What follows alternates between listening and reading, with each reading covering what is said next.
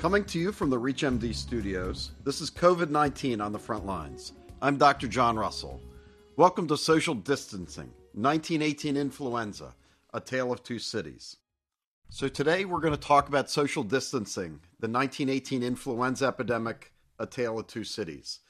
So certainly the concept of social distancing wasn't something people 2 months ago even had any sense about.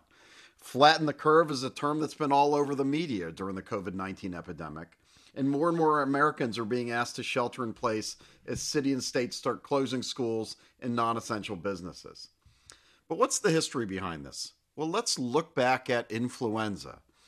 So the term influenza comes from an influence of the stars, medieval Latin, influentia. The ancient Romans would look into the skies and they would see certain stars and they felt that is what caused influenza.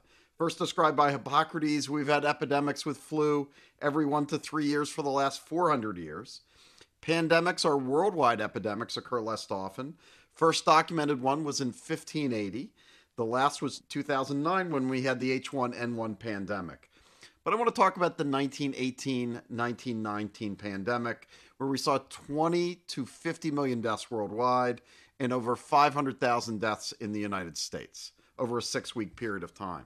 Well, through this epidemic, there's been a lot of discussions of where this all started, calling this the Chinese coronavirus. Well, in essence, the 1918-1919 flu epidemic began in Fort Riley, Kansas in March of 1918.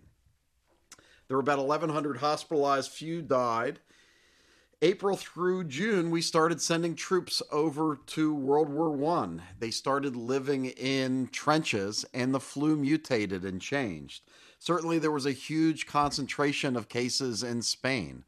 That's why it became known as the Spanish Lady. In mid-July, the flu that was seen in 1918 was killing more soldiers than the war was, and it turned fatal. It led to the cytokine storm, where people had cyanosis, headache, blood so thick it clogged needles.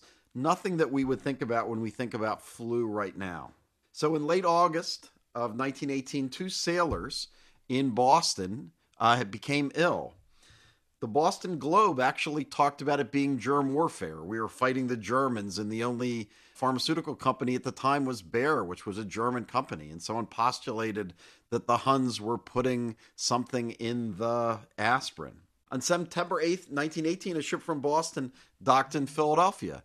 There also were sailors who docked at the same time in New York City, and the 2 cities had different approaches to these 6 sailors. 3 days later, the first sailor in Philadelphia took ill, and by September 18th, there were 600 sailors ill in the city of Philadelphia. But the story that really happened in Philadelphia happened about 10 days later. So the city of Philadelphia was challenged to raise $259 million for World War I to support Philadelphians who were fighting in World War I. So the city decided to host, amongst other things, a Liberty Loan Parade. At that point, there were 525 cases and 75 deaths in the city of Philadelphia. Physicians throughout the city called for canceling the parade, but really the city felt that it had to raise money for World War I. And the parade went on, and it was, for people who attended, it was a great success. The Philadelphia paper, the Evening Bulletin, described it as a great day in Philadelphia. But if you look in that edition of the Bulletin, and you look further back in the paper, it also described the death of a 30-year-old Philadelphia policeman and 118 new cases that day before the parade was held. 2 days after the parade, 160,000 Philadelphians were ill. By October 1st, every hospital bed in the city was filled. By the 3rd week of October, the grip had killed 4,500 Philadelphians. Doctors and nurses began working around the clock. Multiple healthcare workers died. There were even cases of nurses being kidnapped on their way home so they could go and take care of sick people who were home. So local Philadelphians called for quarantine, but the health commissioner, Dr. Cruzen, declined. So we look at that flu epidemic. 2/3 of the deaths were folks under 39 years of age. At the time, the Philadelphia morgue had room for 36 bodies. It had 500 bodies in it. Bodies were stacked 3 and 4 deep. Soon, schools, theaters, and saloons were closed 5 days after the parade, or probably it was a little late. Funerals could only be attended by family members, and over a 6-week period of time, 12,687 Philadelphians had died, with a height of 759 people dying in a day, and the flu was gone by November, and it had a death rate of 407 per 100,000 persons. Now, if you look what happened in St. Louis, a much different story, and this is the graph you often see in the flatten the curve. So in late September 1918, Health Commissioner Dr. Max Starkloff began preparing for influenza that he thought would find its way west from Boston. So he began by asking the St. Louis Medical Society to report all cases of influenza to him. He wrote an article for the St. Louis Post-Gazette on how to avoid influenza, avoid alcohol, fatigue, and crowds, get fresh air, and avoid those who are ill. Maybe one of our first discussions in a pandemic of social isolation. There was a Jefferson Army barracks 10 miles from St. Louis that had a few cases by October 1st. The commandant of the base, who also was a little bit of a hero, banned public gatherings, revoked all leave, and seized all visitors from coming to visit the barracks where the soldiers were staying. Within a few days, those 40 cases had ballooned to 500 sick soldiers.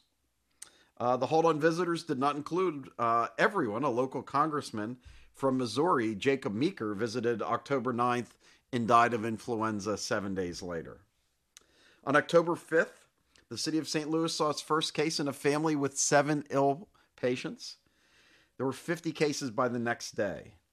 Starkloff requested the upcoming Liberty Loan Drive be canceled.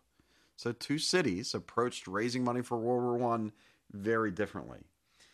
He also, through the aldermans, got the mayor powers to declare influenza a contagious disease, and the mayor got authority to declare a public emergency. That led to doctors having to report all cases and patients needing to self-isolate. By October 7th, as cases increased, Starkloff asked the mayor, the public health service, public school system, St. Louis Medical Society, city hospitals, and representatives from the business community all to come together. They discussed mass closures. At the time, there were only 100 cases in the city and 900 at the hospital barracks that was 10 miles away.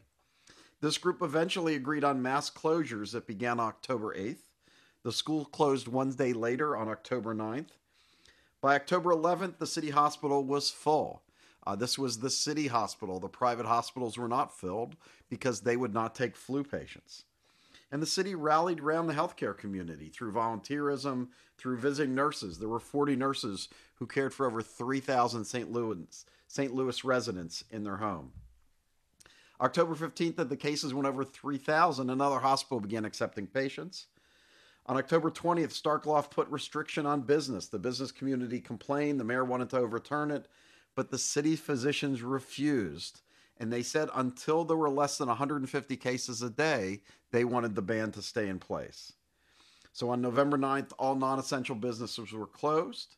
Schools reopened on December 9th after the cases decreased, and all restrictions were lifted by December 28th. So what happened? So we saw a very steep rise to the curve in Philadelphia. Lots of deaths that happened over 6 weeks. St. Louis still had flu, but it happened over a longer period of time, from the beginning of October almost to January 1st. But thanks to a quick-thinking health commissioner, St. Louis only had 358 cases per 100,000 people. So about 50, 60 less cases per 100,000 people just in how they did that. But the curve is longer. So the health system was not so overwhelmed. Only 7 American cities had lower rates: Minneapolis, Indianapolis, Milwaukee, Toledo, Grand Rapids, and Columbus. So as you see this curve about flattening the curve and social distancing, it does not mean we're not going to have COVID-19 patients. We're just hopefully not going to have COVID-19 cases at a point when we don't have enough ventilators, when we don't have enough PPE, when we don't have enough healthy healthcare workers. That this is something that we're going to be hopefully battling for months and not overwhelmed by in weeks. For ReachMD, this is COVID-19 on the front lines. For continuing access to this and other episodes, and to add your perspectives towards the fight against this global pandemic, visit us at reachmd.com and become part of the knowledge. Thanks for listening.